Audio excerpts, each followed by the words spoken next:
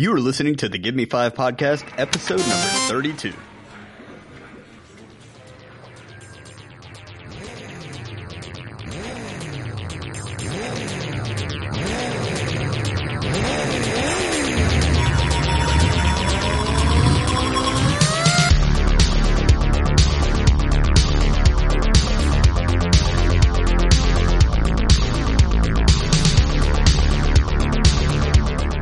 This is the Give Me 5 podcast, where each week we discuss the things that entertained us. It could be comics, games, music, movies, games based off of movies, movies based off of games. Could be anything. I'm Jimmy, and together with my co-host Greg. Hello. And Rob. What's up, guys? We combined to form a Voltron of bad humor, the Give Me 5 podcast. Total bad humor. This week we'll be discussing Ready Player One, Pacific Rim 2 Uprising, and the new album by one of our favorite artists, Ghost. I was about to say, or as Rob calls him, Ghost. That album is called Possessor. Nice. So, as always, this is a review show, and there will probably be spoilers. We'll try to avoid any major twists. For example, if you didn't know that the badass red bike in Ready Player One is from Akira, and then see, when you first wrote that, I thought you were talking about the red bike from E.T. But, you know, whatever. From Akira, or the Megazord is just a ripoff of Voltron. It was from Pee Wee Herman, man. From Pee Wee Herman. Then You're talking about the one that's laying in the workshop. It's the one from Pee Wee Herman. Yeah, no, I thought there was one in the stacks, but Anyway, go on. We're going to try and avoid any of the 80s nerd out Easter eggs. But if you didn't know that the Megazord was just a ripoff of Voltron, you might want to come back later. Totally is. Totally is. In fact, I didn't even know what a Megazord was until I saw the Mighty Morphin Power Rangers movie the other day, because my son insisted that I watch it with him. And can we all agree that the Mighty Morphin Power Rangers is just a straight up ripoff of Voltron in general?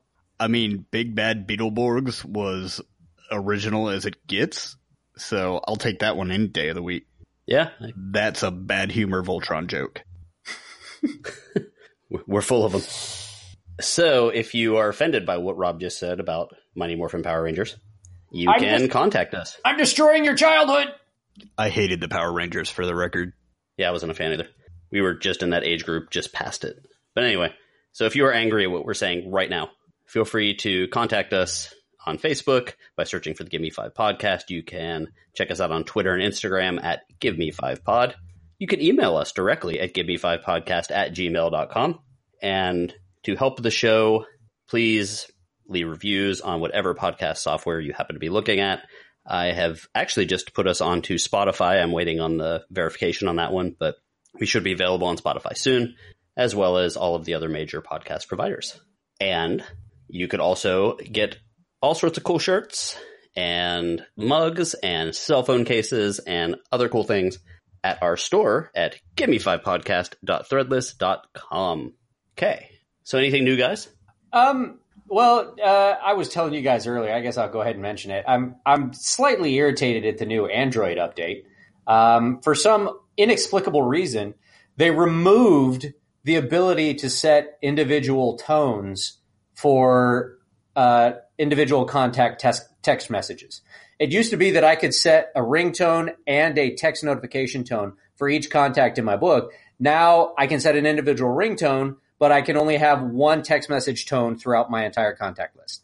And I think it's stupid because it was there and they took it away. You know, You're one of those people that has like individual sounds for everybody, don't you? No, but I do have individual sounds for the people who text me the most. Like you. So what's my sound? Yours is the howl from American Werewolf in Paris, or in London, Paris. Nice. Yeah. Nice.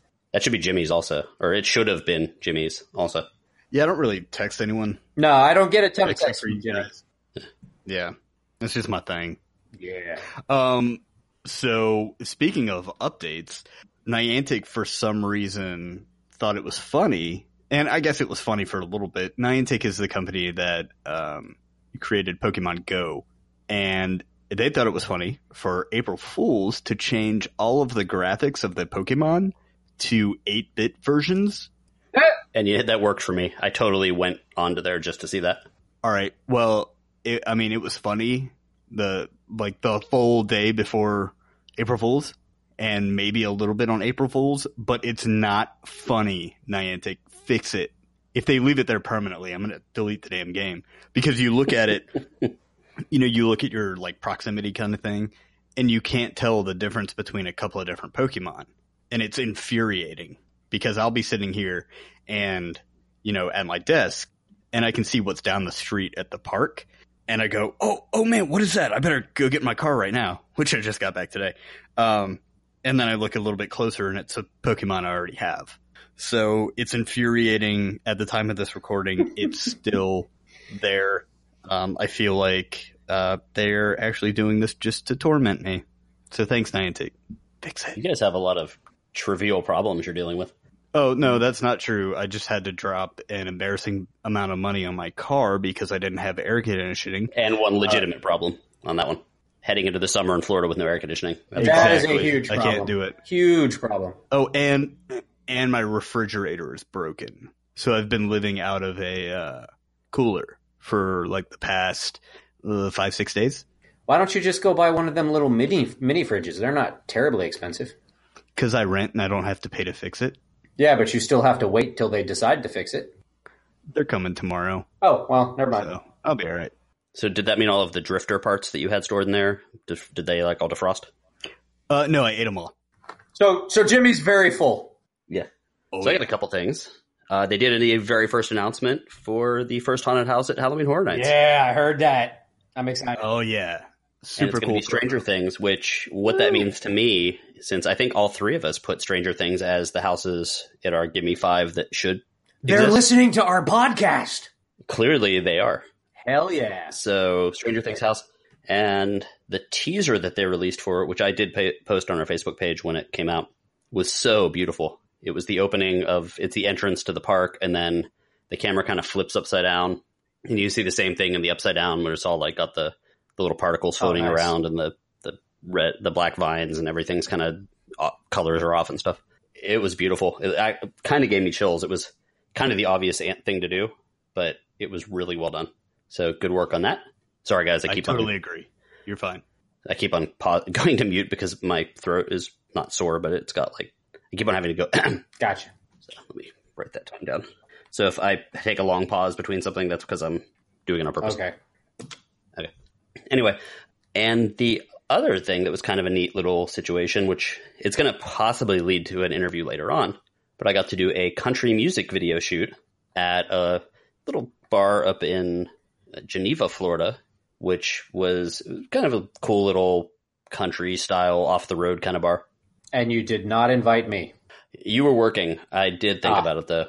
Ooh.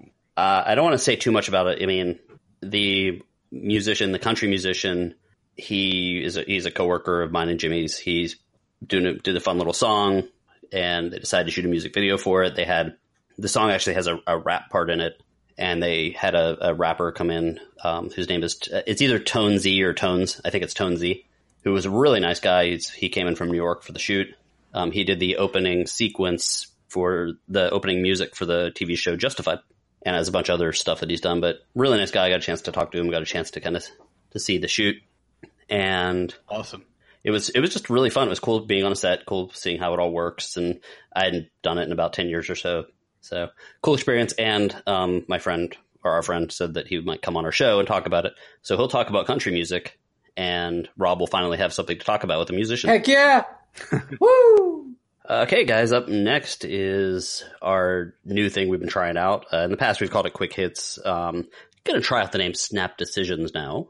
And let us know if you like it or hate it. Yeah. Yep. And what we're going to do is basically bring up some sort of topic and then just kind of give our opinion.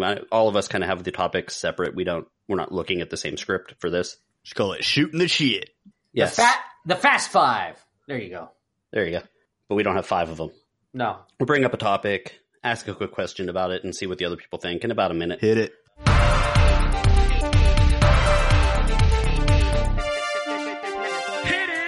The Westworld Season 2 trailer has been released. It has a very cool slow piano version of Heart-Shaped Box in it. Also, which you guys probably didn't see, but the Legion Season 2 debuted with a slowed down version of the song White Rabbit, also kind of the piano haunting lyrics thing. Mm-hmm. And I'm trying to decide myself is this haunting or is this overdone? The piano, female vocals, cover song in every movie, TV show, video game trailer. Yay or nay on that, guys? You're talking about just any slowed down version of a song. Like they take a pop song or a rock song that was popular in the 90s or something, and they'll play it like slowed down with like a piano and stuff like that. They did it in some of the trailers for Gears of War. I think it works. I'll go first. I think it works, but it depends upon the topic. It depends upon the subject that they use it for. I'm trying to think of one where I've actually heard it used successfully. The one that I keep coming back to is Kingdom Hearts, but I don't know if they actually slowed that version of it down. The Evanescence song, Wake Me Up. Okay. I think they might have. I'm not sure if they slowed it down, but for me, it worked. It was absolutely fantastic.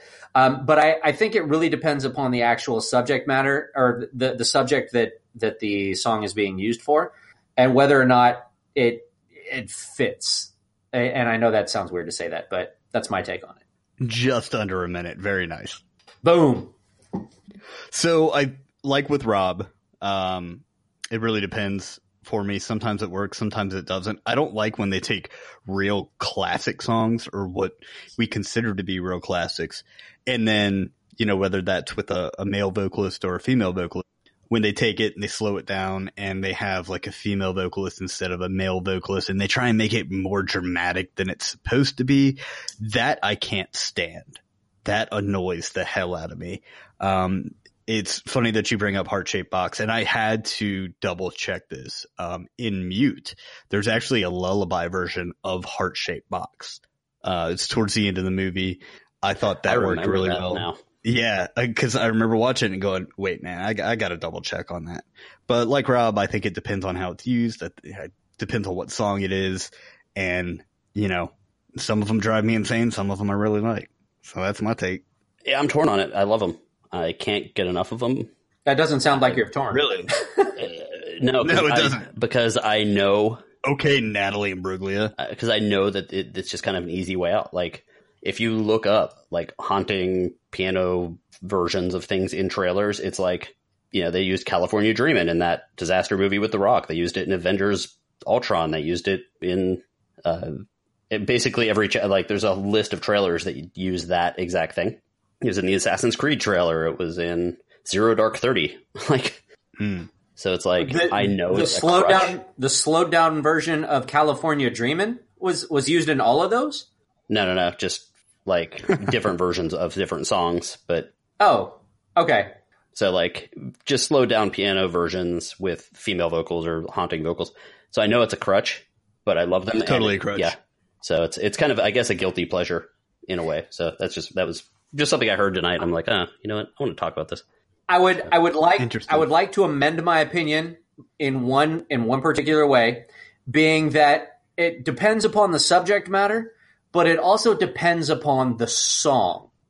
Yeah. I don't think Shiny Happy People would work as a slowed down piano version. I hate that. But you know what I mean. I mean, those song and the subject matter, and you can't just like take anything and slow it down and say, "Oh man, this is freaking great." No, I think there's a limit to which songs can actually be done with. I feel like Shiny Happy People slowed down would be great in a horror movie. In fact, I'm pretty sure there is a Shiny Happy People slowed down version in the theme song for BioShock. Really?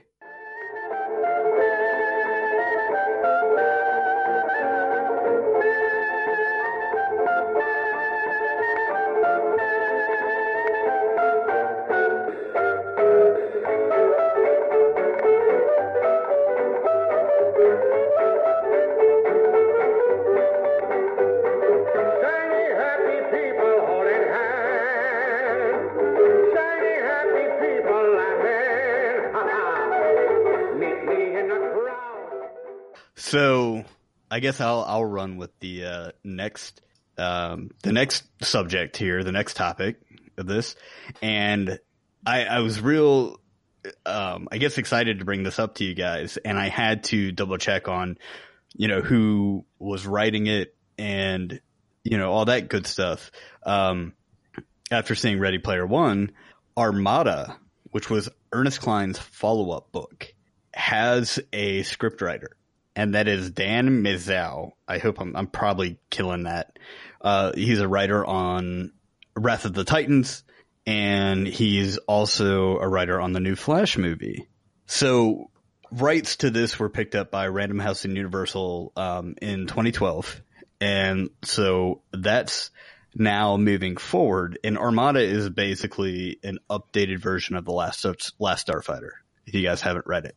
I was going to ask what you guys thought about this, and then I read that the Last Starfighter reboot is being headed up by Rogue One writer Gary Whitta, who just shared concept art of that, which looks almost exactly like the original one. By the way, I saw the concept art of that.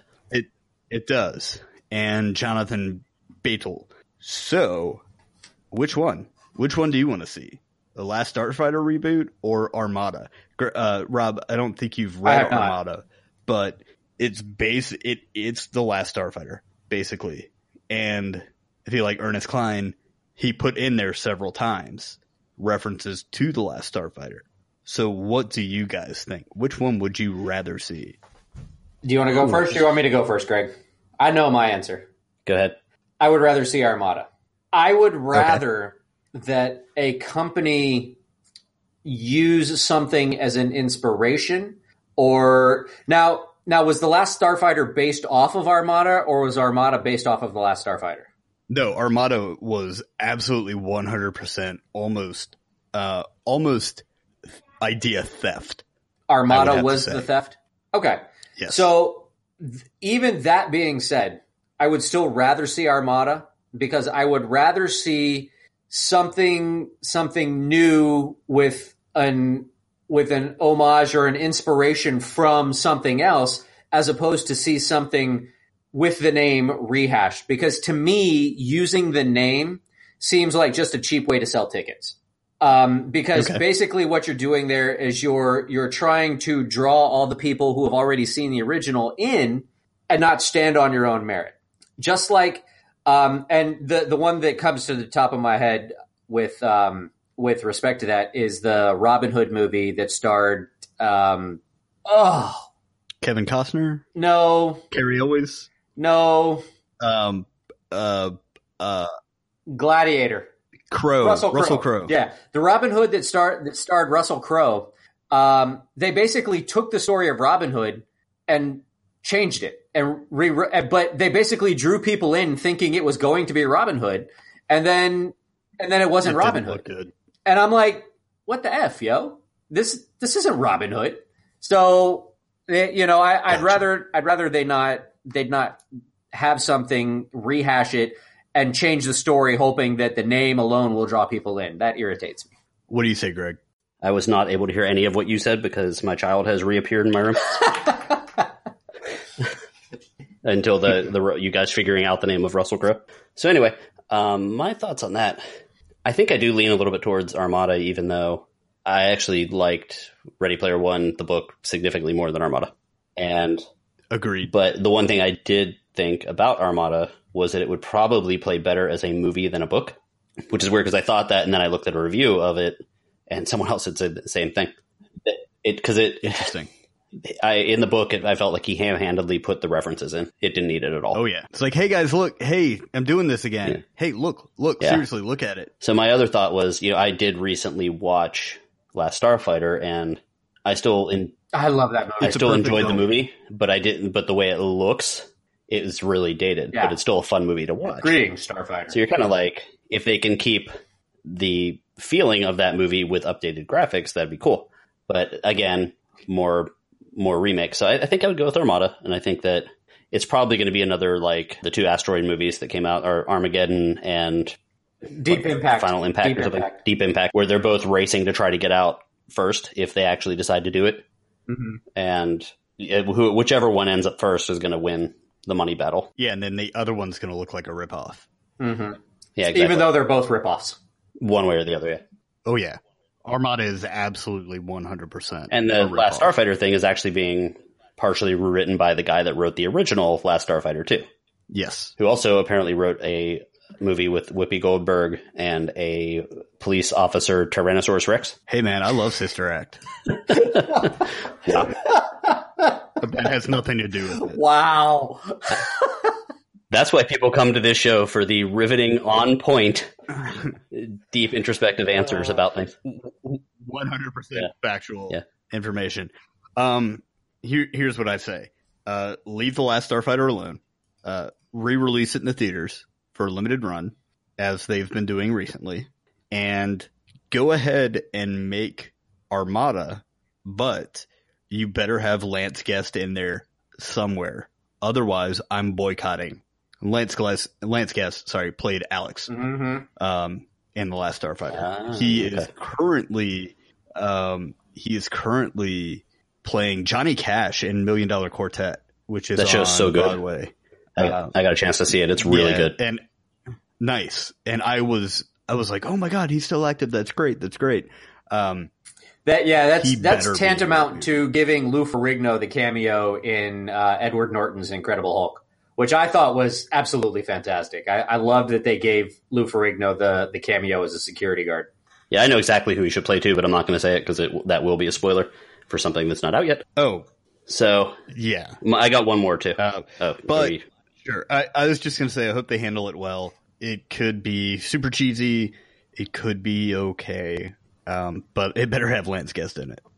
Simon Pegg came out today and said that he knows that J.J. Abrams had different plans for Rey's parentage, and there were discussions about who they were. So in Last Jedi, of course, Kylo Ren said to Rey that they're nobodies. They just abandoned her on the planet for booze money, basically. Would you prefer more connections between characters in the Star Wars universe, or do you like the fact that her parents are unknown? Do you want that one, Jimmy? Go ahead, Rob. Okay. I was going to say, I absolutely would have preferred more connections, because to me, it felt, to me, the two movies felt like warring directors. Like, and I think we talked about it when we reviewed The Last Jedi, was that the first director, the director of The Force Awakens, set these plans in motion. And then it was like the second director for The Last Jedi said, no, F that. I don't want to deal with that. This is garbage. Yeah, no, bah. And was like, nope, we're going to cut that off. We're not going to deal with that at all. And I was like, because they made such a big deal out of it that for them to just be like offhandedly, yeah, they're nobody. I was like, wait, what? I mean, that was like one of the main plot points of the first movie. Well, like one of the big plot things of the first movie was who were Rey's parents, you know, because it was like in secret. They were flying away. You didn't really get to see who they were. Rey was on a quest to figure out who they were. And then it was like, yeah, no, screw it. That movie meant nothing. They were nobody. All right, let's move on. I was like, what? I can't agree with you more. You said, you took the words right out of my mouth. For that to get built up and to be such a thing, like, oh, where did Rey get it from? Like, who are her parents really? Did they leave her there to protect her? Did they leave her there to learn? Did they know what was going to happen? And then in the fight, you know, or with when Kylo Ren says, oh, your parents were nobody, blah, blah, blah. I was not crushed, but it was just another eye roll moment in The Last Jedi for me. And I was like, well, maybe, hang on. Maybe he's wrong. And then they're like, yeah, no, really, your parents were drunks who left you on a planet for booze money. I was like, oh, yeah, man, this is another reason why I hate this movie. And then, of course, who's Snoke? Why does he look like that? How did he get scarred like that? Where was he when all of this was going down? You know, what's going on? Oh, he's dead. Exactly. Yeah, that buzzer was for Snoke, not for Rob. Yeah. I kind of like it. R.I.P. Snoke. We'll never. So now it's irrelevant because I mean he was fairly quickly dispatched. I was like, what? I kind of liked it. It's a big universe in the Star Wars universe, and I find that people find each other too quickly when they land on an entire planet and are able to find Yoda, or they're able to kind of find exactly who they're looking for. And there's just a lot of coincidence in the Star Wars universe.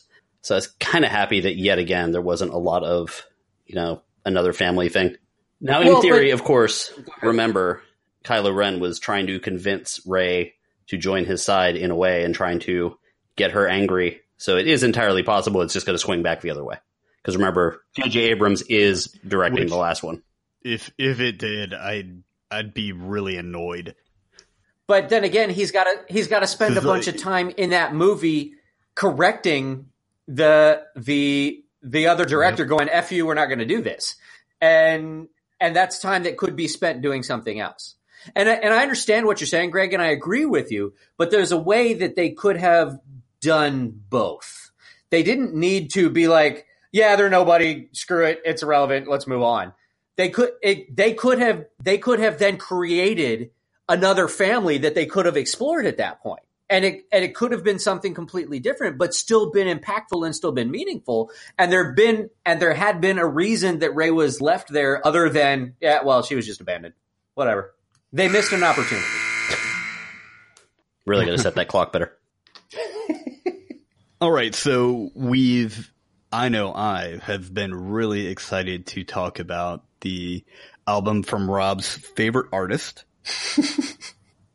and that is Ghost. The album is called Possessor. It came out on March 23rd through Blood Music. So Ghost is a label mate with Perturbator. So there's kind of a theme on that label. It is actually a metal label from Finland, and they have a really confusing website. Makes a lot of sense that it's a metal label. It does. Yeah. Their website sucks so bad, though.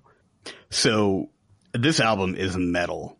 I mean, it's yes, it is pretty heavy for an electronic album.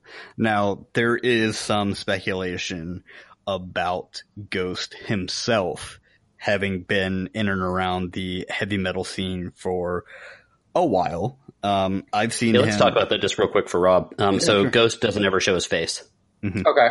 He wears when he performs, he wears like a hood, and he's got. On his first tour, he wore this super cool skull mask. On the second tour that I saw him on, yes, I've seen him twice. The second time, and Greg, you were actually there, he wore this super big, almost like druid, cloak kind of thing. It was pretty awesome. Mm-hmm. So really the only thing you see of him is the only thing I really saw of him was his hands and his like sharpened black fingernails. And that was, and like occasionally a tattoo. That was about it. Now, the first time I saw him in concert, he was actually out in the crowd, without a hood up or anything. And I wasn't sure that it was him until he actually went on. But I was kind of scared to talk to him anyway. I was actually trying to study his tattoos. Mm-hmm. I was studying the tattoos on his hands and arms when he was standing out there to try and figure out what band he was in. But I wasn't able to. Without trying to look like you were checking him out? Oh, yeah. I totally looked like I was. Well, I think back then, he was kind of getting started when you first saw him. I think The Secret wasn't quite a big deal, but I doubt very highly now he would ever be out in the crowd because I know people are looking to get selfies. Yeah. It wasn't when he was exactly first getting started, but I think it might have been his first tour. And that was at Will's Pub. I actually seen him at Will's Pub twice. So, but yeah, definitely not now. He's gotten pretty big, in the synthwave scene. He played Maryland Death Fest, actually. So he's really appealing to a couple who else played Maryland Death Fest? Because I just love death metal band names. You got any? Let's see. The year that I went, Cryptopsy played. General Surgery was there. Fuck I'm Dead was there. Wormed. Nice. Bird Flesh. Ion Dissonance. Are these band names? Yeah, they are. Band names or Mexican restaurants? Ready, go. The Genitorturers. That is a band. Band name. We met the guy, my friend and I had met the singer from Fuck I'm Dead, and he was like the nicest guy in the world. That would be an unfortunate name for a restaurant. Lord Gore was there, Triple X Maniac. Yeah, lots of really nice guys. I would like to pose a future game show for us where we bring some band names to the table and see if Rob can decide if they're real band names or if we just made them up or if they're names of something else. We can't use diseases because he'll definitely know that. Because I'm well versed in diseases, apparently. I hope you are. So, anyway, getting back to the album, when we saw him, Greg, I remember I had walked into the bar area of Will's Pub to grab a Coke or a water or something, and he just started, and I whipped around because I couldn't tell if it was him performing or if they were just playing metal over the loudspeaker because it was so different than anything he'd done before. That first song that he opened up with, which is also the first song on this album, It's just a wall sound. I mean, it hits you like a fist. Yep, it sure does. And when I first heard it in concert, I was like, holy cow, this is so much heavier than the rest of the albums. And the rest of the albums are pretty heavy. Yep. So it was a big surprise for me. And then but it was memorable because usually if I hear a song live once, I'm not going to remember it again until I hear it a couple more times. And I heard it once live, and then I, listened to the link that he released on YouTube. Exactly. And I was like, the second I turned around, I'm like, oh yeah, that's that song. Okay. That's what he opened up with. That's the song he opened with. Man, it's so, like you said, it's the first real music track on the album. The first track is more of a sample track. And I think it's great. He compiled a bunch of clips from what was it, guys? Like early 90s, late 80s, where everything was attributed to satanic cults.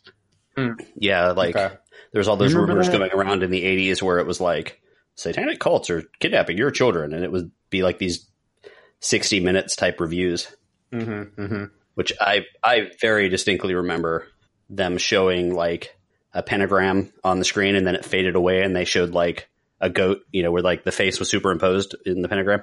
Like the goat head? And them talking about it. Yeah. And them talking about, like, if you see any spray paint of these symbols in the woods or anything like that, don't go near it. Yeah. It was like a weird fear that, like, didn't really happen.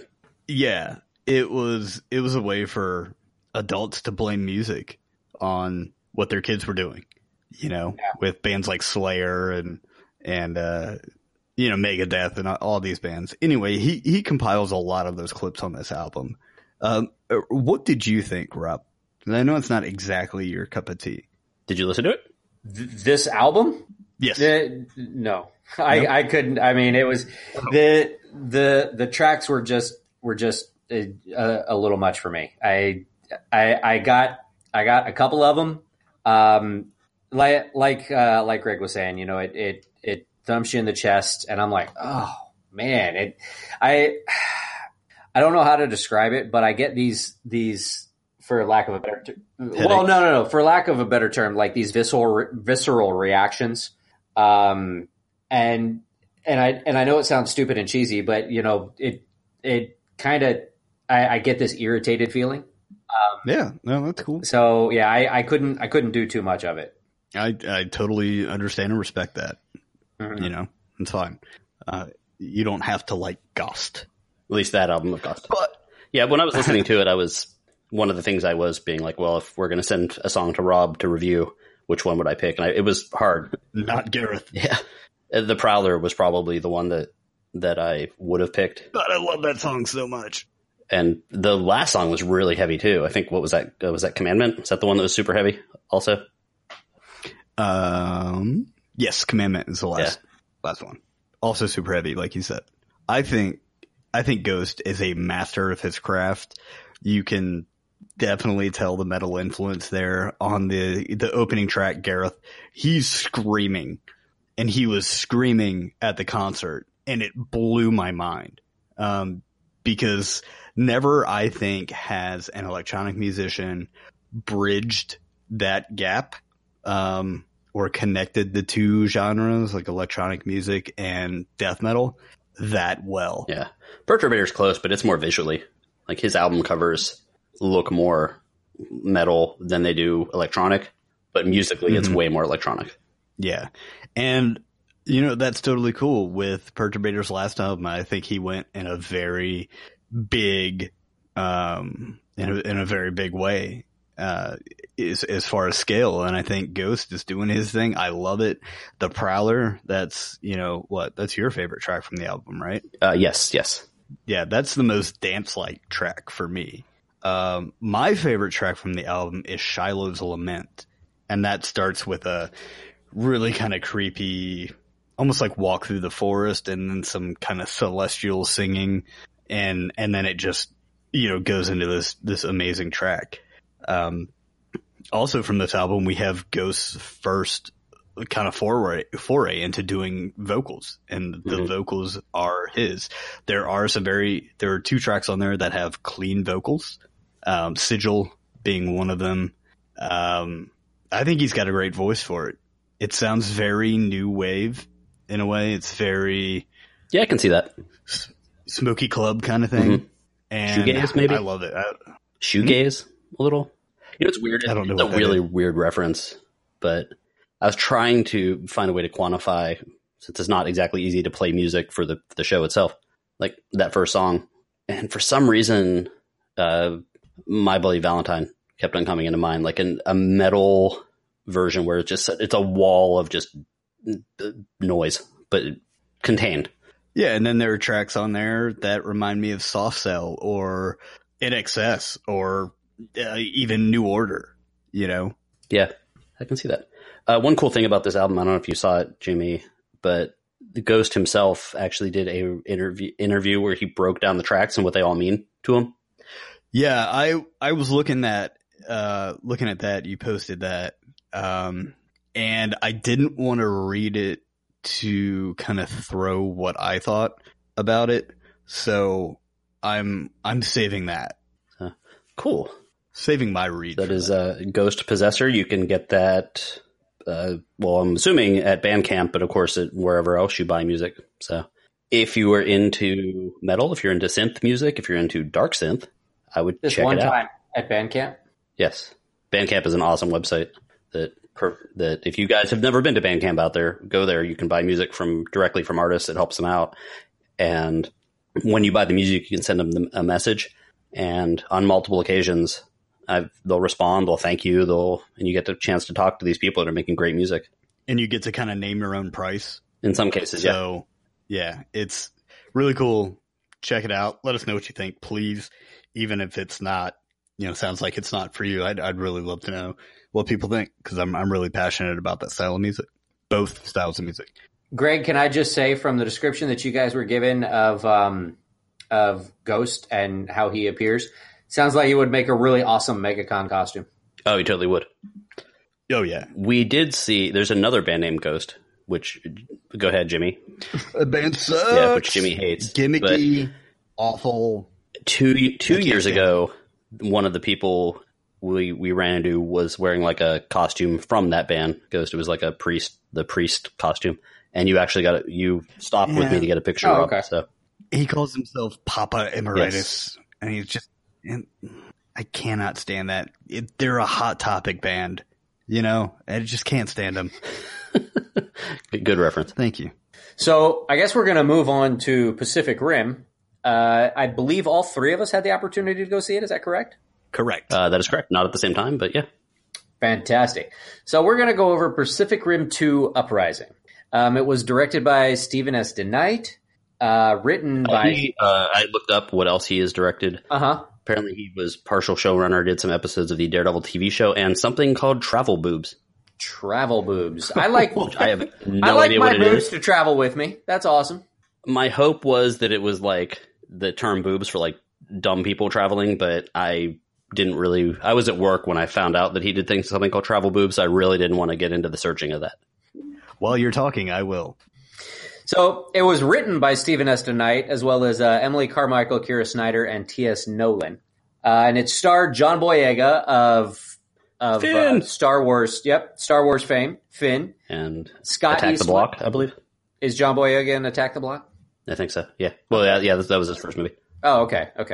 Also has Scott Eastwood, Kaylee Spaney, Burn Gorman. I just Gregged it. Burn Gorman, Charlie Day, Gost, and Born Gorman, Tian Jing. Wow. And a bunch of other giant robots. And a bunch of giant robots. And it basically takes place 10 years after the original Pacific Rim. The world's mostly rebuilt. And the Jaeger Protection Force is undergoing some changes, if you will.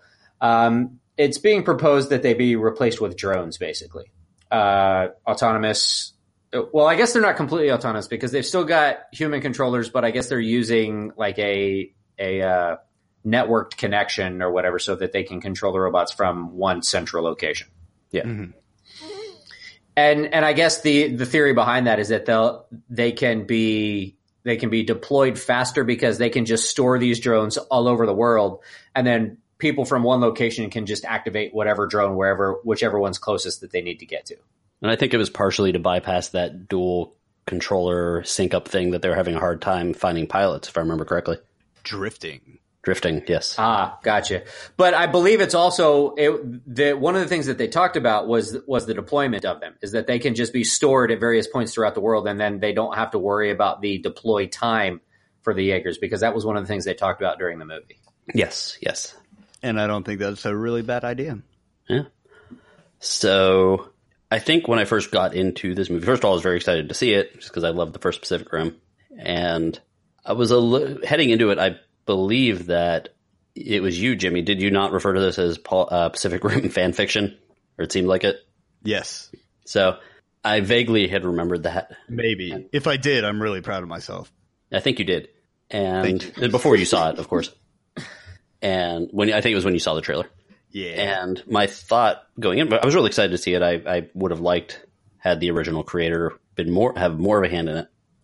And what I really felt at the first, 45 minutes of the movie, it seems like it was a kid's movie. Yep. Yeah, I'd agree with that. Like, it really seemed like it was a kid's movie. Like Space Camp or, hey guys, we're at summer camp. Especially the bunk room. Exactly. Because they tried to do the banter from Aliens, but in a dumbed down way. Like, the banter from Aliens is like the epitome of like jocular, like awesome banter where you immediately start knowing the characters by the way they're talking to each other and the way they like high five each other and all that stuff. In this, it was just like annoying and dumbed down. And all I really knew was that there was like a Russian girl. And yeah, that was about it, which is technically kind of fine because I really don't go to those movies for the characters. Literally, if the movie was just monsters fighting giant robots, I'd be cool. And that's all you can really expect from it. I tell people that about the first Pacific Rim. And Greg, you mentioned the creator and kind of wishing the creator had more of a hand in it. Who might that be? Go ahead, Jimmy. I know you like saying his name. If you say his name 3 times in our podcast, he does appear. Dude, Guillermo del Toro, Guillermo del Toro, Guillermo del Toro. Now, were you standing in front of a mirror with candles lit? I will do that after we stop recording. Just in case. Yeah, Guillermo del Toro, of course. Very different than his original movies, but it was definitely something that he had a passion for. And it showed in Pacific Rim 1. And then, of course, he had to step down, which I think it was because he did Shape of Water, which, obviously he's not regretting that decision. No, and, I'm not even mad. The only thing that I was, aside from, some of the child acting in it, the bunk room banter that they tried, and the first, half an hour to 45 minutes feeling like a kid's movie, I was really happy that it was really not too much like it was portrayed in the trailer. I was afraid that this movie was going to be John Boyega as the son of, Pentecost was going to be this spoiled rich kid. Yeah, laying at a mansion.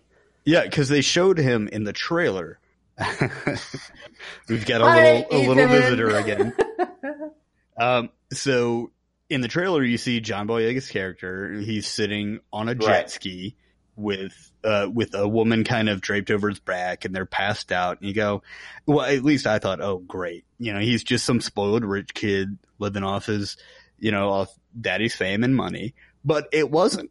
Well, to an extent, he was a little bit of the spoiled kid. But he wasn't living in a mansion. They were squatting. Right.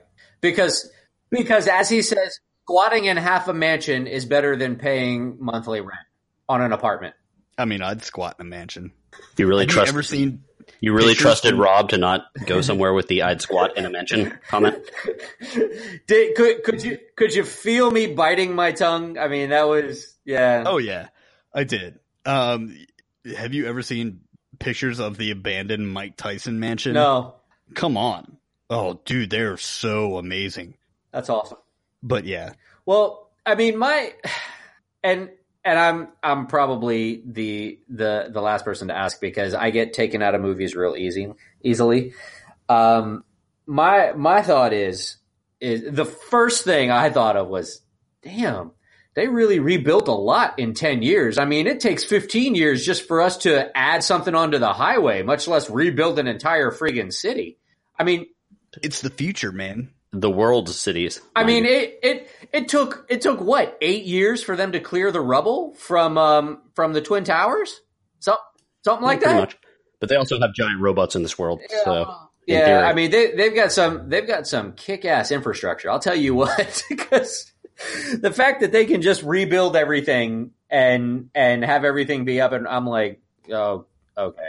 I always wondered that about Star Wars too, to go back there a little bit. And then someone pointed out that everything is done by droids. So it's 24 hours of just constant building, but different world. So, but I mean, I have to say, I felt the same way. A lot of the banter and everything between the characters, and it seemed like at least the first part of the movie to me seemed just like like it was geared at kids or at teenagers, or just a CG fest, if you will, gratuitous CG.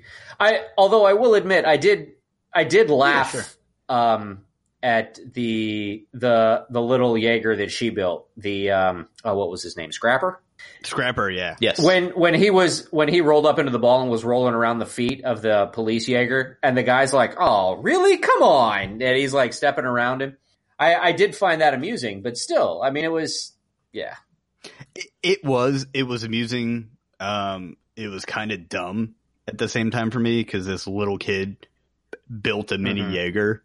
I was like, okay, whatever. Like, oh man, this is really a kid's movie. My thought was, how did you pick up these pieces? Like, how did you get this? It was like built out of a bunch of like scrapped parts, of course. And I'm like, I was like, how did you possibly get that large giant bulldozer up to the top? And how did you get that over there? Like, that takes a team of people by herself, mind you, because they made it very clear she did it. She's like 12 and she's an orphan, and it's like she's figured out how to build a Jaeger completely from scratch. I'm like, yeah, come on. Yeah. So that being said, a lot better than I expected. Yeah, I thought even with all of the that. battles were pretty good. Since we're doing miniature picking here, I did think the battles were good. I thought that some of the additional story, like little twists and turns, were pretty cool. There was one shot that was really weird, and it bothered me from a editing, graphic design, 3D thing. There was a shot where that spiked ball, like cannon thing, was launched forward at somebody. Mm-hmm. But in every other movie like that, they started off fast. Like, it'll launch fast, and then they slow it down for like drama and effect to see how it, like, to show it flying through the buildings and stuff. And then they'll speed it up again for the hit. Mm-hmm. And this time they cut the camera right as it launched, and they started off with it moving slow. So it looked really weird to me. Like, because it was on a chain, but it looked like it was going, and it constantly was going in slow motion. So it looked like the chain was stiff, and it looked like something that if I was doing it myself, that I'd want to have to fix. That's my own weird 3D nerdiness. So I think, and I know what part you're talking about, I think they did that as a nod to the first one. And there's shots whenever like the fan and, Gypsy Danger's chest started spinning around. Okay, so they did that largely in slow-mo? Yeah, they like did it in slow-mo when it would like wind up, and then it would go fast, and then it would like kind of slow down again. Yeah. That, because I remember seeing that and going, what the hell? Oh, okay. It's like the first one. Okay. So I know what you're saying, but I think there's a reason for it. Okay. It was weird because it made me think, like, why is this thing going so slow? Because they never showed it fast. I did think the battles were pretty good. I always find it interesting where they're very aware that it's a movie sometimes. Like, these giant robots are running down the streets of a city, and for dramatic sense, they're like running their hands along the buildings and like crushing the buildings. That looks cool in a movie. But if you were in charge with protecting the city, you're not gonna purposefully destroy the city, like, unless you need to catch them. Yeah, because I'm watching that and I'm like, how many people did they just kill? I'm like, why are they doing that? It's cool looking, but damn, y'all are destructive. Like baby's kids. What? We don't die. We multiply. So what did you think about the Jaeger designs? Sweet. Although, so I saw the trailer and I'm like, okay, this is dumb. One of them has a sword. One of them has a spiked ball. One of them has, they all have their like little gimmicks, I guess. And then I had to remind myself that it's a movie about giant robots fighting giant monsters. And then I was like, oh, okay. I'm fine. Yeah, which is funny because we're complaining about little things, but at the end of the day, we got another movie about giant robots fighting giant monsters, so we're good. I'm good. Well, can I just say that I would have liked a little bit more in the aspect that I don't like it when an entire movie falls apart if one character makes a different decision. Because to me, this entire movie doesn't happen if that one guy accepts his dinner invitation and he goes over and meets Alice. I'm like, why are you trying to get him to come to dinner? If he comes, this movie's over. You're being locked up. There's nothing going to happen. Nothing. You know what I mean? I recall that part. When I can't remember his name. The guy who plays the like the nerdy guy from Horrible Bosses. When he comes over and meets his scientist friend, and he's trying to get him to come over to dinner. Yeah, Charlie Day.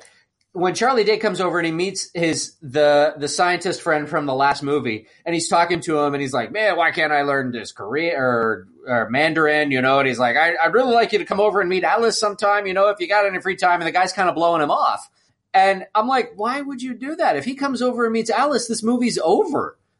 Nothing happens after that because he gets arrested, Alice gets impounded, and I'm like, or he gets killed. The whole. Right, but the whole movie essentially falls apart at that point, and to me that I don't know why that was even there. I think there was some rewrites or some changes that were made because Mako Mori, she gets killed very early in the movie in a helicopter thing, but she played a major part in the first one, and she had a major role as like the Secretary General, I think, of the whole Pan Pacific Defense Force, and then she basically dies off screen in like a helicopter explosion you see off in the distance. And I think that she was supposed to have a larger part, but something happened where they had to lower her part down. Either it was a rewrite or someone else was supposed to have something happened. So I think that there's probably a few changes that happened as a result of that trickled down throughout the whole movie.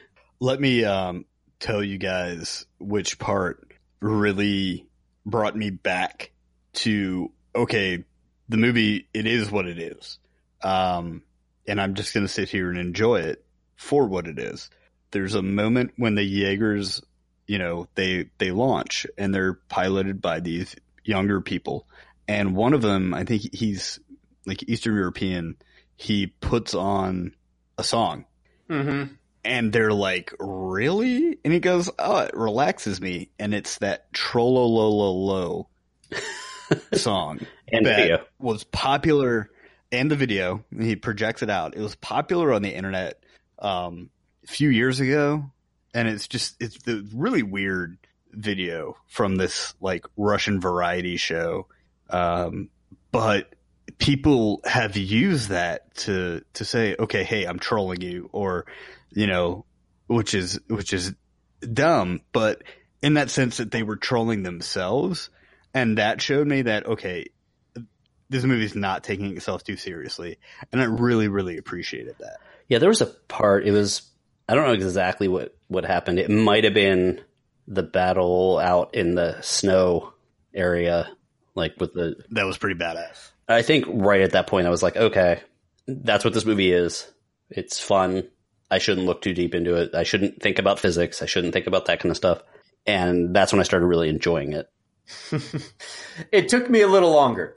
The part that and it's going to sound really stupid, but the part that pulled me back into it and it being, okay, that is what we're watching. All right, let's just go with it. It was actually closer to the end. It was if my father were here, he'd give you some rousing speech, but blah, blah, blah, blah, blah, and then proceeds to give them a rousing speech. And I was like, gotcha. Okay. Yeah, Yep. it was. I got you. It was a wink at the camera. It was. The apocalypse is canceled. Yeah.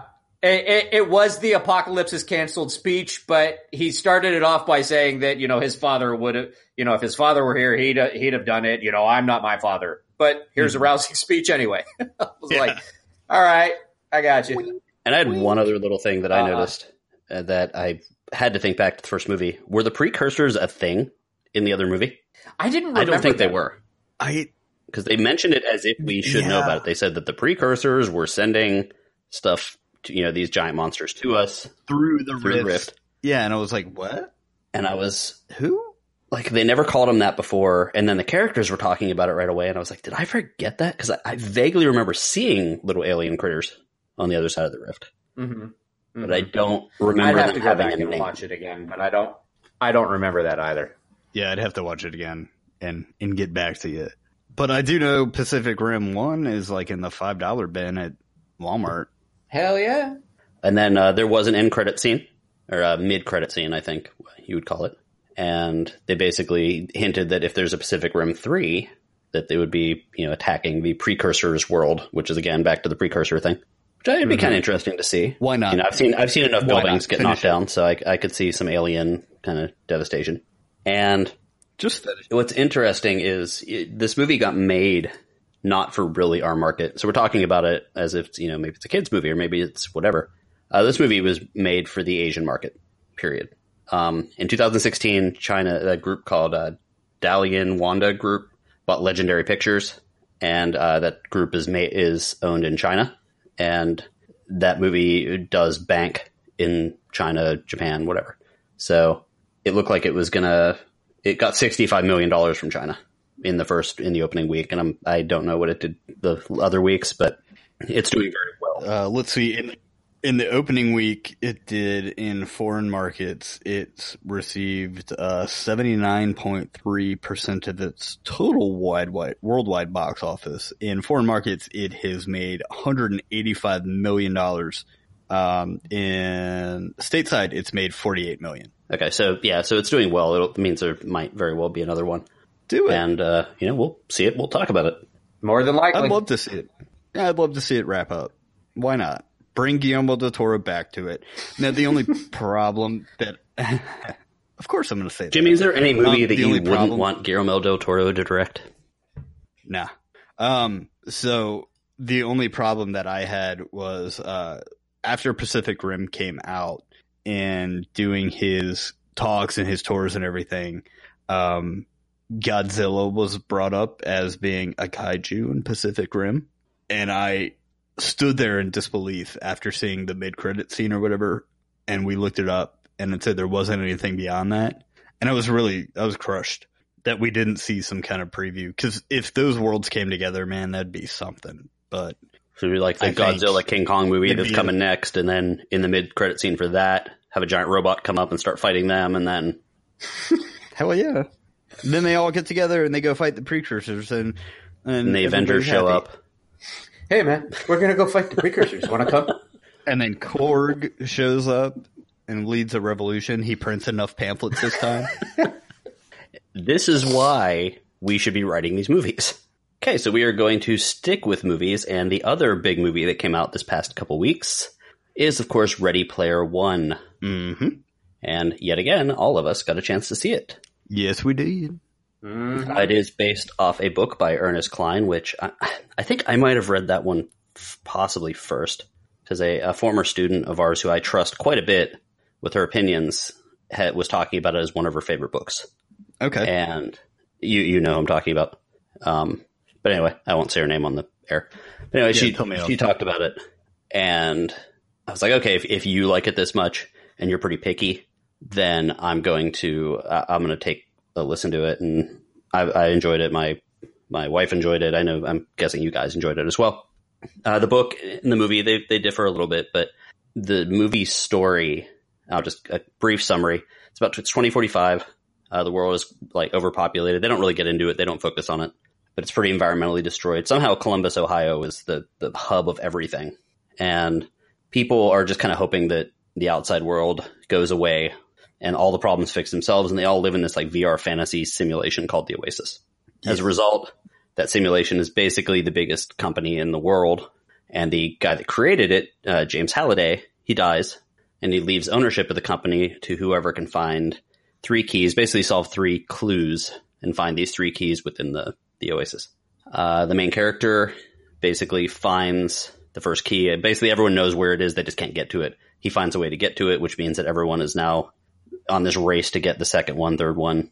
It's a little different in the book, in the case that the book, it seemed like people had just given up on trying to find them in the book until the first one found it. And then people go nuts, but it's a little different. They knew where the first key was because they said during the movie. They said during the introduction, I guess, or whatever, that someone had found the clue that says where the key is, but nobody knew where the other keys were because when you completed the first one, it gave you a key to the next one. It gave you a clue to the next one. Yeah. Yeah. It was basically a big race that everyone would get involved in, which you guys have probably seen in the trailer. Well, in the movie, they do bring that up. They said, "Oh, the first clue was found 5 or 6 years ago." Right. And since then, the only people who were still, everybody knows it's where it's at. And even the main character says, "Oh yeah, it's really only us now doing this race." The Gunters. Yep. But anyway, once this character gets the key, this corporation that's trying to basically take over the Oasis and all the money that it would bring, IOI.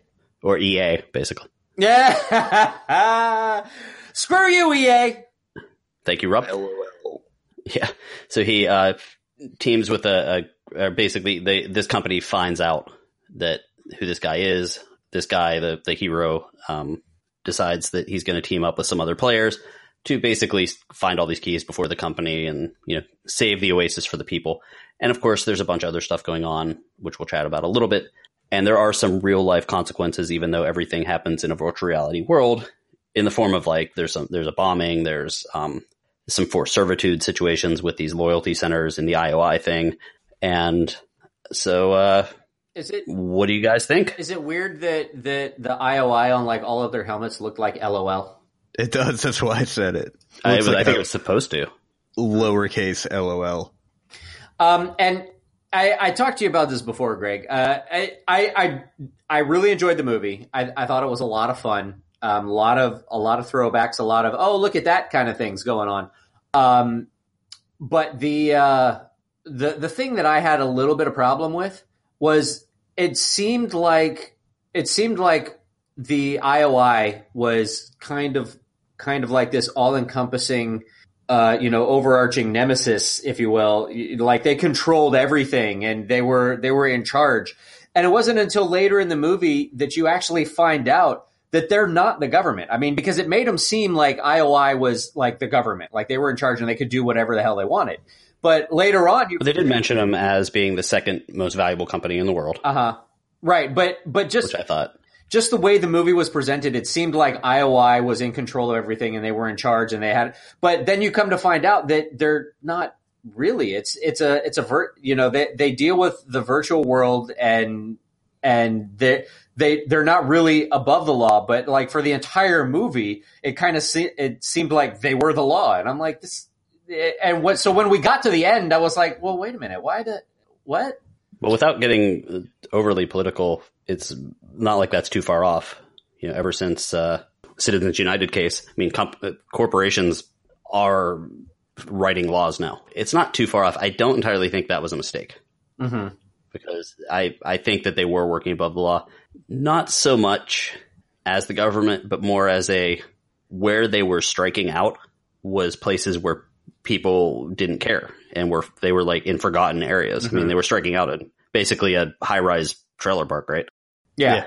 So like, I don't think that they cared. They reminded me a lot of like, and this is not supposed to be a reference, but they reminded me a lot of the anti-heavy metal band, like in 80s videos where they'll have like the Quiet Riot video where the anti-heavy metal guys are running around like destroying like stereos and stuff with like their motorcycle helmets and things. They kind of reminded me of those. Yeah. No, absolutely. The guy in charge of that, Nolan Sorrento, who's in charge of the IOI, he's very corporate. He's very stuffy. And every time he makes these pop culture references, it's very cringy. I don't know if you guys felt the same way. He felt very the principal from The Breakfast Club to me. Yes. You mess with the bull, you get the horns. This is another one of those movies where it took me a while to figure out what they were doing. And to me, it was like they started off, the villain was almost too cartoonish and one dimensional. But then, like, as the movie went on, I started looking at it as not only are the references throwback, but the form of the movie is very throwback to a one dimensional villain. You know, corporation bad, lame, uncool. The kids awesome, know what's going on. The fight, the power kind of thing. And that brought me back to, you know, really a bunch of 80s movies, even some early 90s ones too. And that happened pretty early. I was like, okay, it's an 80s movie, action movie with a really pretty fresh kind of like CG paint on it. Yeah, I can absolutely agree with that 100%. Yeah. I mean, I think I would have liked it a little better if they'd have gone all the way and actually, and I know that's probably not how the book was written, but if they'd have gone all the way and actually made like IOI the de facto leader of, you know, almost like the government or whatever, made them, you know, the man, so to speak, where they could control, and they did have the authority to kind of cover all of this stuff up and make stuff disappear, I would have had less problem with it.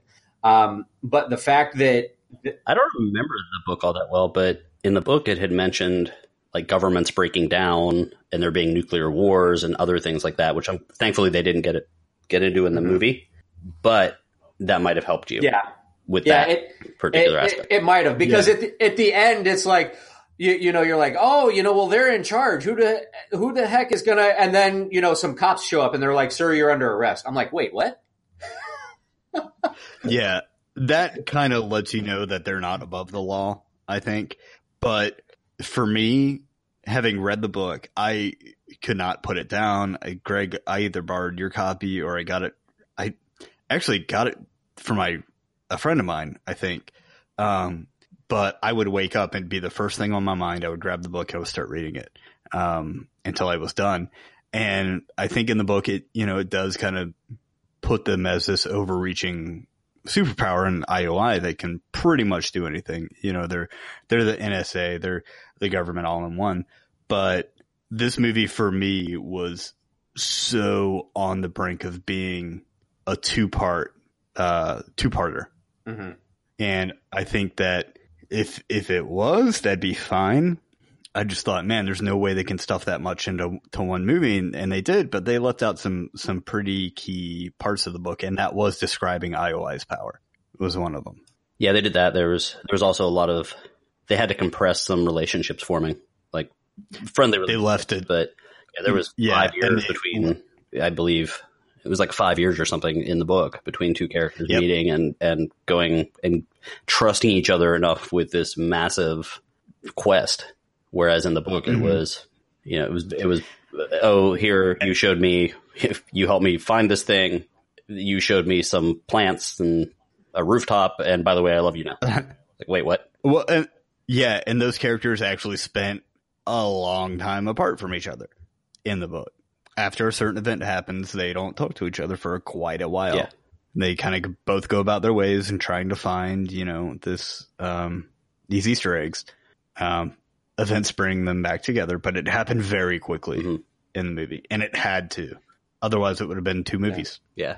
You mentioned some of the differences from the book, and I have a list here, but the first quest one, which we kind of touched on, was supposed to be searching for this skull-like cave in the book, at least, from Dungeons & Dragons, which I believe was on the cover of one of the player's handbooks, right? And I remember that visual so much from back when I was a kid. I was looking forward to seeing it realized in the movie. And, you know, of course, there were some joust situations and stuff like that, which I just really wanted to see that in the movie. So I was a little disappointed that first quest had been changed. I also like the fact, this is a book thing yet again, it was found in the educational part of the Oasis. So the Oasis is so big that people even go to school there. And I thought it was just so cool that, you know, the person was focused on education and that it was an area where, you know, we're going to start this quest where people learn stuff. And then that was basically wiped for, you know, basically Mario Kart, you know, without the turtle shells. Yeah, and adding Tyrannosaurus Rex and King Kong. Well, yeah. I was just like, what? Really? So I see, Jimmy, that you didn't like IROC. No, I didn't. I thought... Was IROC in the I thought book? he was a D-bag. No. He was, but he had a different name. There was a character like that, but he was way different. Yeah, no, I didn't like him. I thought the way they wrote him, his humor wasn't really appreciated. He seemed like this kind perfect because of all of the things you're saying. Because he was supposed to be a complete like goofball. Like I was hoping. I mean, I know why you didn't see him. He was played by T.J. Miller, who's kind of in a little bit of trouble right now. That's where I recognize the name. Yeah, so he's T.J. Miller, who you probably know from Silicon Valley and from he used to be on Silicon Valley and from he was in Transformers. Yeah, I don't remember that. He was also the guy that he was in that was Big Hero 6. Turned into stone or whatever. Okay, and he was also the lizard mascot guy in Big Hero 6.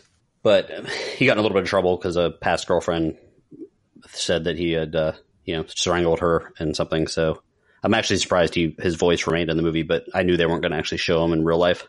But I totally pictured like this little nerdy guy sitting at his home computer, like picking the most ridiculously over the top character. I'm going to be a badass. I'm going to have a skull for a chest, and I'm going to, act how I think a badass acts, but be completely the opposite of that. And I love that character because he was so lame. Yeah, he was super lame. I don't know. I feel like they introduced that character to be a catalyst to move the movie forward a lot quicker than it would without, again, I'll go back and say it, without it being a 2-part series. I agree with you, Greg. I actually liked IROC's character, and even the name, you know, the nerd trying to be awesome, IROC, you know. So for me, I didn't have so much of a problem with IROC. For me, it was more the villain. I think it's funny. Like I'm just looking at our notes here. Jimmy wrote shit character next to IROC, and I wrote douche canoe, but I wrote it with love, a little bit of love. No, I wrote shit character with pure hate in my heart. So I think you really can't get past this movie without talking about the 80s references. And as I said before, well, as we kind of talked about, we're not going to just sit here listing all the references. You're going to find them. The one thing that really worked for me was when the references weren't noted by the characters and they weren't like telegraphed. I thought that was so much better. And my thought was, these guys live in this world where references are basically currency, right? You know the vehicles you can build, the vehicles you know is what's going to help you get ahead in this world. So the characters like would already know this stuff. They wouldn't need to explain it. The first time in the beginning of the race, this like red motorcycle comes up, this red like futuristic motorcycle, and he's like, he's got Kaneda's bike she's got Kaneda's bike from Akira. You wouldn't need to say that. It would be like me talking about Metallica or something to Jimmy and being like, Lars Ulrich from Metallica. Like, I don't need to say that. I know that everyone knows that reference because of the world that we live in. And, well, you don't, but that's why I used Jimmy as a reference. They didn't need to explain that Akira bike thing, but the references that worked for me would just one example that really stands out was when the Iron Giant goes into the lava at the end and he does the little thumbs up thing from Terminator 2. Which was perfect for me, and no one was like, oh, that's cool, he did the thing from Terminator 2. It was not mentioned. The people that got it cheered or liked it. The people that didn't get it, okay, whatever. They'll look it up later if they care. But it didn't hurt the movie. And I don't think they needed to mention any of the references. I agree. Yeah, I agree 100%. Which is also going back to that thing about Armada. Why I think it'll make a better movie than a book, because they could completely leave out any mention of any references and let it live on its own. And if people, want to understand a reference to Iron Eagle because of a soundtrack song, cool, they get it. I'll get it. I'll be happy. Armada was pandering to me. Yeah. But anyway, back to the references. Back to the references. The ones that were put in there that stood on their own, that didn't have to be mentioned, I really, really appreciated. There's a cameo by the Glaive from the movie Crawl. I cheered. I was like, what? And just kind of leaned forward. I was in the theater by myself, and I kind of looked around for I think I might have been the only. I went affirmation. very close to a college. I think I might have been the only person that was like, "What?" on that one. Yeah, And I also have watched Crawl way more recently than anybody on the planet. probably. I looked around for affirmation, and then I was like, oh, that's right. There's nobody here. I had the perfect seat. I saw it in 3D. I failed to mention that before. There was, there was like a couple of weapons and things like that. And man, there was a lot of freaking Battletoads. I noticed that the first flyby shot over the battlefield, they were like right in the front. I missed the Battletoads.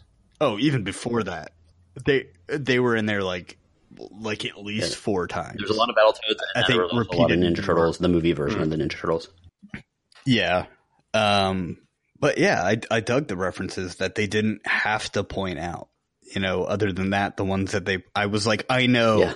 Like when she was pulling all of the various spaceships out of the box, like, oh, this is the Nostromo from Alien. It's like, no, just move along. Yeah. Unnecessary. Or even there was a certain doll that was used as a weapon, and forget that scene. That's stupid. I actually liked how it was loved like it. Murderous. It was stupid. I did too. I liked how it was trying to kill him. And then he threw it out, and the guy's funny, like, "Oh my god!" And then you see like all the guys like go red around it as it like bounces to each one. Yeah. And then they run away, as opposed to kind of like slumping down after their avatars died. Speaking of horror, a part that surprised me, and I loved it. Oh, the it was revisiting fantastic. of The Shining. Very it was beautiful. So it made me want to go back to the haunted house and well Halloween done. Horror Nights. Mm-hmm. Very surprising too that they went as dark as they did on it. They sure did. Because like Pacific Rim Uprising, this in a lot of ways felt like a kid's movie. Yes. Up until that part. When that woman came out of the bathtub, I was like, whoa, they're going there. Even the eyeball falling out of the H corpse. Yeah, when H walked down the hallway. H cut it like naked zombie grandma or something. Yes. You know, they did the blood out of the elevator. They did just so much of that stuff, and I was... Yeah. Well, and the theater was called The Overlook. Yeah, yes. So I was wondering how deep they were going to go into that. And they went deep. Again, I looked around, and I was like, you guys see that? Oh, yeah, I'm the only one in here. Okay. And it managed... As much trash it managed to as I talk about... be so much more organic than the rest of the thing, because it was like the one part of the world that they made it look like it was the 70s. Like, I don't know if you know, it had like a yellower tinge to the film, and it looked like you were really there. It was such a contrast to the rest of like the very blue cyber world that I loved it. Yeah, I did too. I thought it was a little more perfect than it should have been, but you're in a computer simulation, so of course things are going to be super clean. But yeah, I internally I was cheering during that whole part.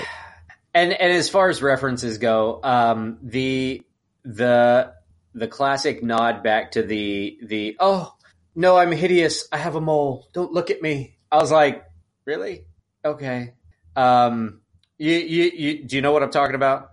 Where Artemis, yeah. Where he's like, I want to meet you. And she's like, no, you wouldn't like me. Trust me. No, you wouldn't like me. You wouldn't like me. And he shows up and she's got like a birthmark or something that's... Yeah, like over one of her eyes. Right. That was actually fairly hard to see at certain points. I'm like, okay. Yeah. They made that really, I think, small in comparison to what it was in the book. I don't think you guys watched it, but did you guys watch Bates Motel at all? No. So that actress was from Bates Motel. Mm-hmm. And first of all, she's really good. She's a great actress. Mm-hmm. I thought she was fantastic in Ready Player One. I thought she was way better than the main character. Yeah, and she, in Bates Motel, she has, I don't know exactly what it is, but she has to carry oxygen with her all times. Like she has... It's not asthma, but it's like her lungs don't work to capacity. Mm-hmm. And So it seems like every movie I've seen her in, she's got like one visible flaw that they reference, and she plays it so well. Like you saw the birthmark thing, but I think the bigger point was that she thought it was a bigger deal than it really was, because she was trying to cover it up, and he's like, whatever. And she's like, well, you don't have to mention it, or you can mention it if you want. And he's like, I don't care. Right. Yeah. I think it was more her hiding it, even though no one else really noticed it, Right. like that horrible thing that you hide, Rob. Yeah. Well, we can't talk about that here. Cool. Gotcha. But to me, it was kind of like it's like the making a mountain out of a molehill thing, or the Superman's glasses, if you will. Molehill. Exactly. You see what I did there? Yep. Or the glasses for Superman. Now I'm Clark Kent. Oh my gosh, who are you? What? Wow. Take the glasses off. stupid. Now I'm Superman. Oh my gosh, it was such a good disguise. But it was kind of like that, where they take like a little thing and turn it into this. Oh, I'm hideous. Don't look at me. I was like, all right, cool. So were you guys now? go ahead. Wait. Now she was wearing a Joy Division Unknown Pleasures shirt. Yeah. So I'm sure And that's why you liked her. again, well, I thought she was great. As far as acting, I think she was probably had the best acting in the film. There were parts of it that were suspect for me. There was a part there when the main character, he comes out of the Oasis and he comes into the living room of this trailer, and he lives with his aunt, and he even makes mention that she dates losers, and he comes out at one point and the guy like pushes him on the ground because he was using something that wasn't his, and just the acting there was so stiff, and it made me laugh. That's another one of those parts where it's like, oh, this is so much like an 80s movie where they're one dimensional. Like in this case, the parents or the caretakers are losers. They don't get it. It's Yeah, but maybe Goonies or maybe some of these other 80s kind of movies. Yeah, but the acting was garbage in that scene. Yes, it was. He gets pushed down and he goes, "Oh, call the cops," and he's not at all in distress or anything. He doesn't look upset, and it was just forced. It was a laughable. Yeah, it was a laughable acting moment. Yeah. What did you guys think about just the two major set pieces, the two big battles? There was the race, which I think opened it up great, and then of course the final battle on the big battlefield with all of the pop culture stuff. I loved. I mean, I'm not gonna lie. It was like eye candy. I loved the last battle with all the pop culture references. Yeah, it was exhilarating. It was cool. I've heard from multiple people. It was an orgasm. Closely to the industry that you have to see it in IMAX if you haven't. I did not, so I'm gonna have to go back and see it again in IMAX. Mm-hmm. Yeah, I could see that. I loved it. The race was okay. I really enjoyed seeing the DeLorean that I might talk about later. I might as well. I will not. Kaneda's bike from Akira, which is, we talk about anime very seldomly, but Akira was an absolutely fantastic film. And then again, trying to pick out who's who from the crowd. I know you, Greg and Rob, I know you guys don't want to go down that rabbit hole, but there's a part where, these characters are running forward towards this obstacle and there's Spawn, right there. And I didn't actually see that. I saw it. Yeah. There's RoboCop. I saw RoboCop. Yeah. It was an eyegasm, like Rob said. I mean, there are times I wanted to pause it and go, wait, is that who? Oh, okay. Is that who I think it is? But, the parts that I saw really spoke to me. They were things that I love, and I thought they were great. I thought the battles were great. I thought they were huge. Not as angry about the character design as I was from the trailers, although I think Artemis's avatar looked really stupid. I did not like the big eye thing. I did not like that character.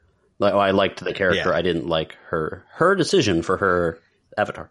Her avatar looked like it was in one of those cutesy Disney animations that are for like 4-year-olds. Mm-hmm. Well, but she's like a but fairy. isn't the big eye thing like a hallmark of like the anime?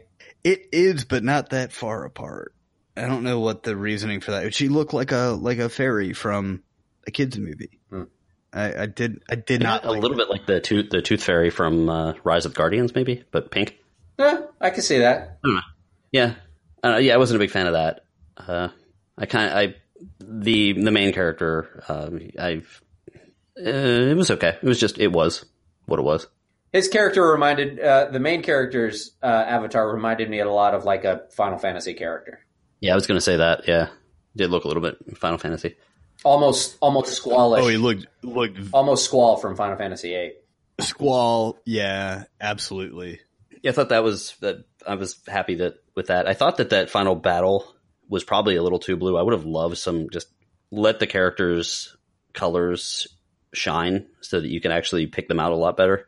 Because it was like you could see them, but everything had that blue gray hue in that at the end. That I would have liked to see what that would look like if it didn't have that hue. You know, like how much more vivid and bright and crazy that battle would have been. It would have been, I think, really good if they didn't do that color grading to make it blue. Yeah, it was really dark. It was probably done for a reason. I mean, that's a lot of CG on the screen at the same time, and you know, especially if you see it in IMAX, you're gonna notice every detail. So it was kind of like in the first Pacific Rim, where a lot of the fights were in a raging ocean at night. Yeah, true. You know, you're hiding a lot of that stuff, blocking some of the issues. And I think when I was watching the movie, it was definitely the eye candy. I loved the story. It flew by for me. And I really enjoyed it. And afterwards, when thinking, we of course have to think about these things more than just when we see the movie. So after it, I was, just kind of thinking of it. And there was definitely some 2 things that you hours and touched 19 on minutes, but throughout the movie. It did not feel like it. Definitely go out there and see it to see some of the little things we haven't discussed. But like you touched on a little bit, there's a lot of talking about people hiding their true selves and hiding behind this like giant video game stuff, which I thought it was interesting. It wasn't heavy handed, but it was cool. A lot of talk about regrets and paths not chosen, not taken with the character that had passed away, starting this whole thing. And, especially like reality versus fantasy. And, the quest, like I said, it really explored Halliday's mistakes, and he created this world and he kind of hid in it to get away from the fact that he made mistakes.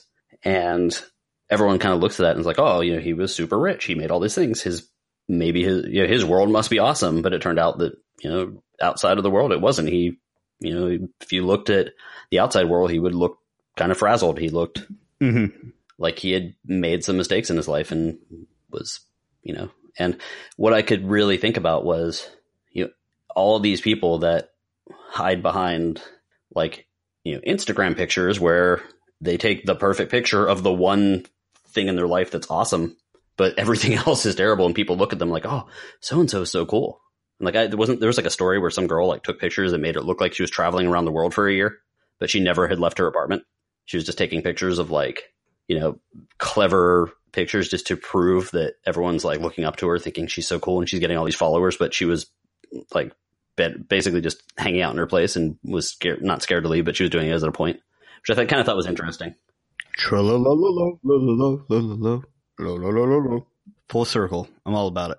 No, you make really good points about that. I complained to you guys that I thought that from the trailers, again, I'm being a real stickler on trailers, they made him look almost more awkward. Like they were really pushing the awkwardness of that character to the point where it looked like the actor was not a good actor. When James Halliday in the movie turned out to be my favorite character in the movie for all his flaws. I thought he was very well acted, and he had a lot of regret, and you could see it written on his face every time he was talking, like when he was talking to Og. There's a scene in there without really spoiling anything where he's just kind of avoiding the issue, the subject. He's like, oh, can't we go back in time, like Back to the Future or something like that? And he's really doing that to hide the way he actually feels. So, I thought the character was really well done, and it touched on a lot of issues that, we deal with in this connected culture. And I'm going to take a risk here. I'm going to take a risk on my other thing that I noted. The movie does kind of, obviously, the pop culture thing, and it talks a lot about the like overimportance of pop culture. And I was immediately reminded of all of the people that we know whose 100% their personality is of the favorite thing that they love. And like, I think we like every so often I'll run into somebody and it's like, every single thing they're going to like, when you talk to them just because they wear it on their sleeve. All the people that are going to like the latest episode of Rick and Morty, what they're going to say about a Star Wars thing, you're going to like that because they wear their personality is the stuff they like. And I think this movie had a little bit to say with that. Like pop culture, it's fun, but it shouldn't be the most important thing. And I don't know, just something that kind of stood out to me with these people when the only thing they were talking about at first was just, oh yeah, I like Akira too, et cetera, et cetera, et cetera. And then later on, when they started like grouping up, it was more about, okay, what are we going to do? I don't know. The one thing I worry about, and I worried about it even starting when we started the podcast, stuff like that. It's like, I don't want to talk about the same things over and over again. And if you go to like any message board of like, I'm sure when you go to the 49ers message board, Rob, it's like you see people and they're like, I made this Excel spreadsheet of who the 49ers should draft. And it took them like days to do. And like, they're just some dude in an apartment somewhere. Or like, when I go to like any Pearl Jam page and there's always somebody that's like just fishing for a conversation. He's like, what are the top 5 favorite Pearl Jam songs to listen to when you're driving at night? Like, do you have nothing else to talk about? Like, I totally understand that. I thought Nolan Sorrento's password was very, very much that. Do you remember what his password was? I do not. Oh yeah. Oh yeah, yes. Yes. It was Bossman69. And it's like, and it is a thing that I worried about with me. It's like, am I a byproduct of all the stuff that I like or not? And, I think all of us work to not be that, to be more than just like, oh, you're the Pearl Jam guy and that's it. Or, you're the metal guy. That's it. Hey, man. Rob's the guy with hobo corpses in his garage. I'm the Princess Bride guy. That he actually is the guy. Yeah, he's the Princess Bride guy with hobo corpses in his garage. See, he branched out. I think we all really like the movie, right? I enjoyed it. Very much. I enjoyed it. I did more than I thought I would. It was good. It went by. Oh, I will tell you guys this real quick. I said that I was the only person. What time did you take your pants off? The movie started at 3:45 and 3:30. But I watched it by myself. Clearly, they didn't feel like they needed to turn on the good thing he wasn't wearing pants person because it was really hot. But when I got out, I kind of thought the world ended, and I was the last person on the face of the earth. Because when I walked out and I made the trek all the way from the back, so we're talking about Oviedo Mall, and theaters like 3, let's say like 11 through 20, or like all on one side and they're way back and you have to walk over a bridge and, and everything. I got out of the theater, I walked out, nobody. Went to the restroom, nobody. And it wasn't until that somebody else walked in the restroom that I said, oh, great. The world isn't over. I'm not the last person on the planet, or the only other surviving member of humanity is this old guy. Tell me you actually said that out loud and the person was just completely freaked out and just going to stop. No, I didn't say it out loud, but I was definitely, my heart rate started to go up. And I was like, oh man, this is it. Cause like it's a pretty engrossing movie that way. Yeah. It was, and I saw it in 3D, which if you want to spring the extra $4, I thought, there were parts, especially where keys were displayed, without saying too much, that the 3D was super good on that. Super good. Right on. The rest of it, it was worth the $4 extra. So this brings us to our question. We have talked about Pacific Rim Uprising and Ready Player One and all of its, brilliant pop culture references. we want to know, or actually the question this week is, what are your 5 pop culture vehicles or robots that you would want to own? So who would like to go first? Rob, I'm looking at your list. You have to keep it to 5. Well, it is the first 5 are the 5. The others were honorable mentions. Okay. Gotcha. I had a few honorable mentions myself, but go ahead. Oh, you want me to go? All right. Well, just to throw it out there, the honorable mentions were Optimus Prime, Ghost Rider's bike / horse, because the Western Ghost Rider with the flaming horse was awesome, and Kit from Knight Rider. Those were my honorable mentions. But Strong. At number 5, and this is strictly if. I mean, we're assuming that I have the capacity and everything to be able to use these vehicles, correct? The capacity and the resources to use these vehicles.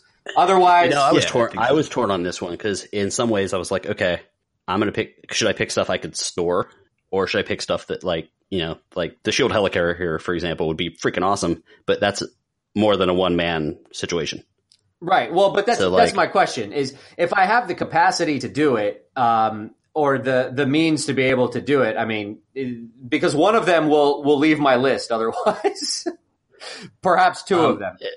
You get to, in this case, make your own things. Okay. All right. So my number 5 is going to be the Silver Surfer surfboard. Okay. Because assuming I have the capacity to be able to operate it, I can take it anywhere and do anything with it. That'd be awesome. Now that begs the question: do you actually know how to surf on a real surfboard? I do not. Because falling into the ocean is a lot better than falling into like the sun. Or a black hole. Yeah, but you'll learn. You'll learn. Exactly. Go on. Exactly. At number 4, I'm going to pick a Gundam. Whatever one, it doesn't matter. I'll take one. It'd be awesome. Okay. At number 3, this is one of the ones that would have moved off had it been, like your Shield Helicarrier thing, because I'm going to take the Death Star because Nice. just the sheer No power. one's gonna mess with Rob. Exactly. Just the sheer power. Hey man, I'll blow up your planet. Watch out. Now, would you block that exhaust vent immediately? Oh, of course. Okay, go on. At number 2 is going to be the Millennium Falcon. Okay. Because that is a more manageable sized vehicle. It does a whole lot of stuff, and you can travel through space in it, like the surfboard. It'd be just fantastic, and just the iconic status of the Millennium Falcon. But my number 1 choice, just because I think it would be cool as all hell to be able to travel through time and the phone booth. Anyway, travel through time and be able to witness history as it unfolded and all of that and see things and find things out and stuff like that would be the DeLorean from Back to the Future. Nice. Those are all strong. And I would choose the DeLorean over the time machine because the time machine was a phone booth and you can't really go anywhere in it. Yeah. And the DeLorean looks way cooler driving down the street. Yes, it does. Yes, it does. So who's next? I'll go next. Do it. So this was difficult. There were, a few honorable mentions as well. Gypsy Danger from Pacific Rim. Gypsy. Just a couple others as well. Gypsy Danger or Gypsy Avenger? Gypsy Danger from Pacific Rim. Oh, okay. 1. But my number 5 is the Party Wagon. That's the turtle van. Nice. Now, As most people would you would want know it to launch pizzas out of the top of it? I'd want it to launch pizzas into my mouth. I'm okay with that. You can, like, shoot pizzas at my I learned friends something and new. have Never mind. super awesome pizza raves. Pizzas, Rob. We only launch pizzas. Number 4 is going to be the Magic School Bus Wow. because that could Okay. take you wherever your imagination Okay. wanted it to. All right. All right. It's a good my thing number you're the one with 3 that because we do not want to go wherever Rob's imagination is taking us. No. My number 3 is the DeLorean from Back to the Future. It's so cool. Looks a lot cooler than and it makes a lot more sense than trying to explain, hey, yeah, no, this phone booth. Yeah, no, okay. Anyway, the DeLorean actually looks like it could go back in time or into the future. My number 2 is Airwolf. Okay. When I watched this series when I was little, I wanted to be a helicopter pilot because that thing was awesome. My number 1, this did not appear on your list, but I was obsessed with it for a little while.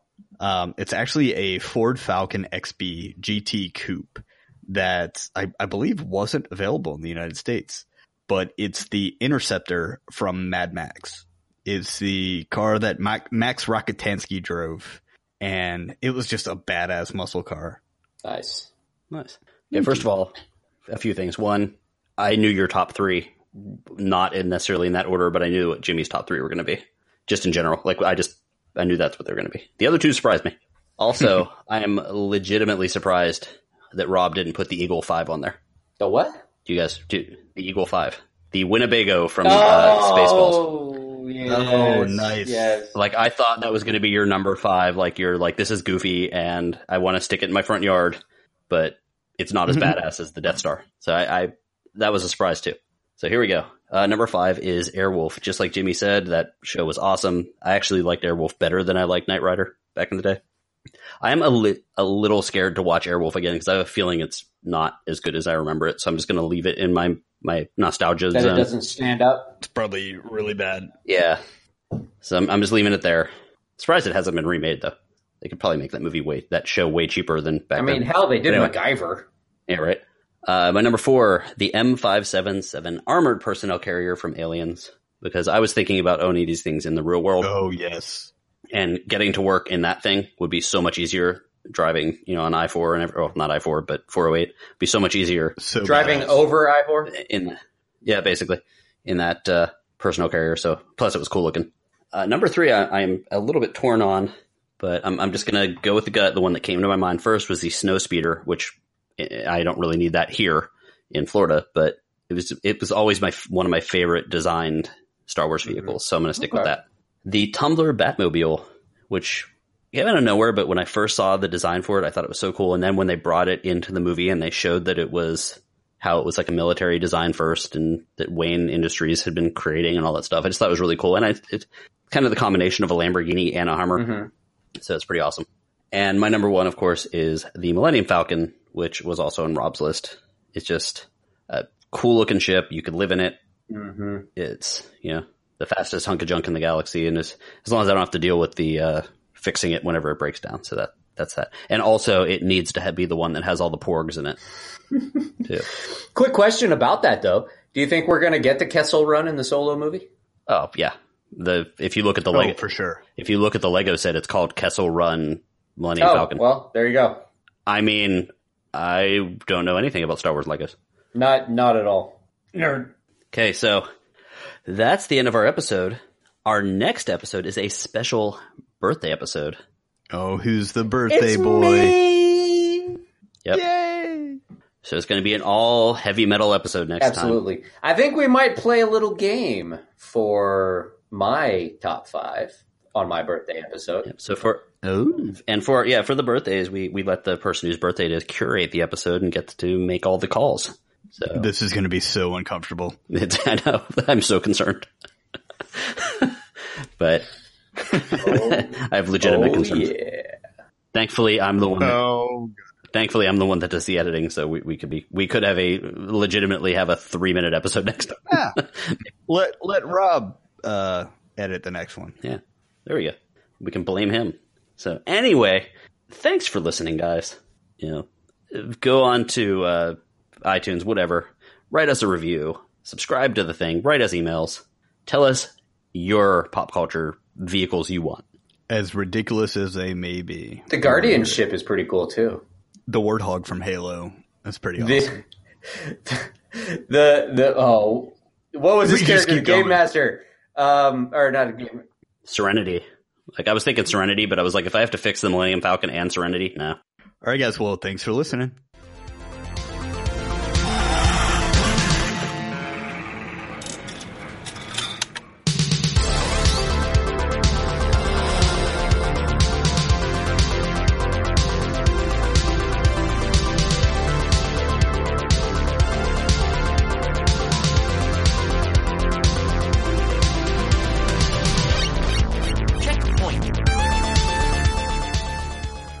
And I've got a little boy knocking on my door.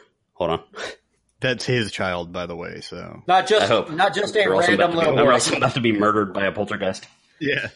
Because our dog who is small and silly, couldn't find her little toy beaver that she's had since she was a puppy.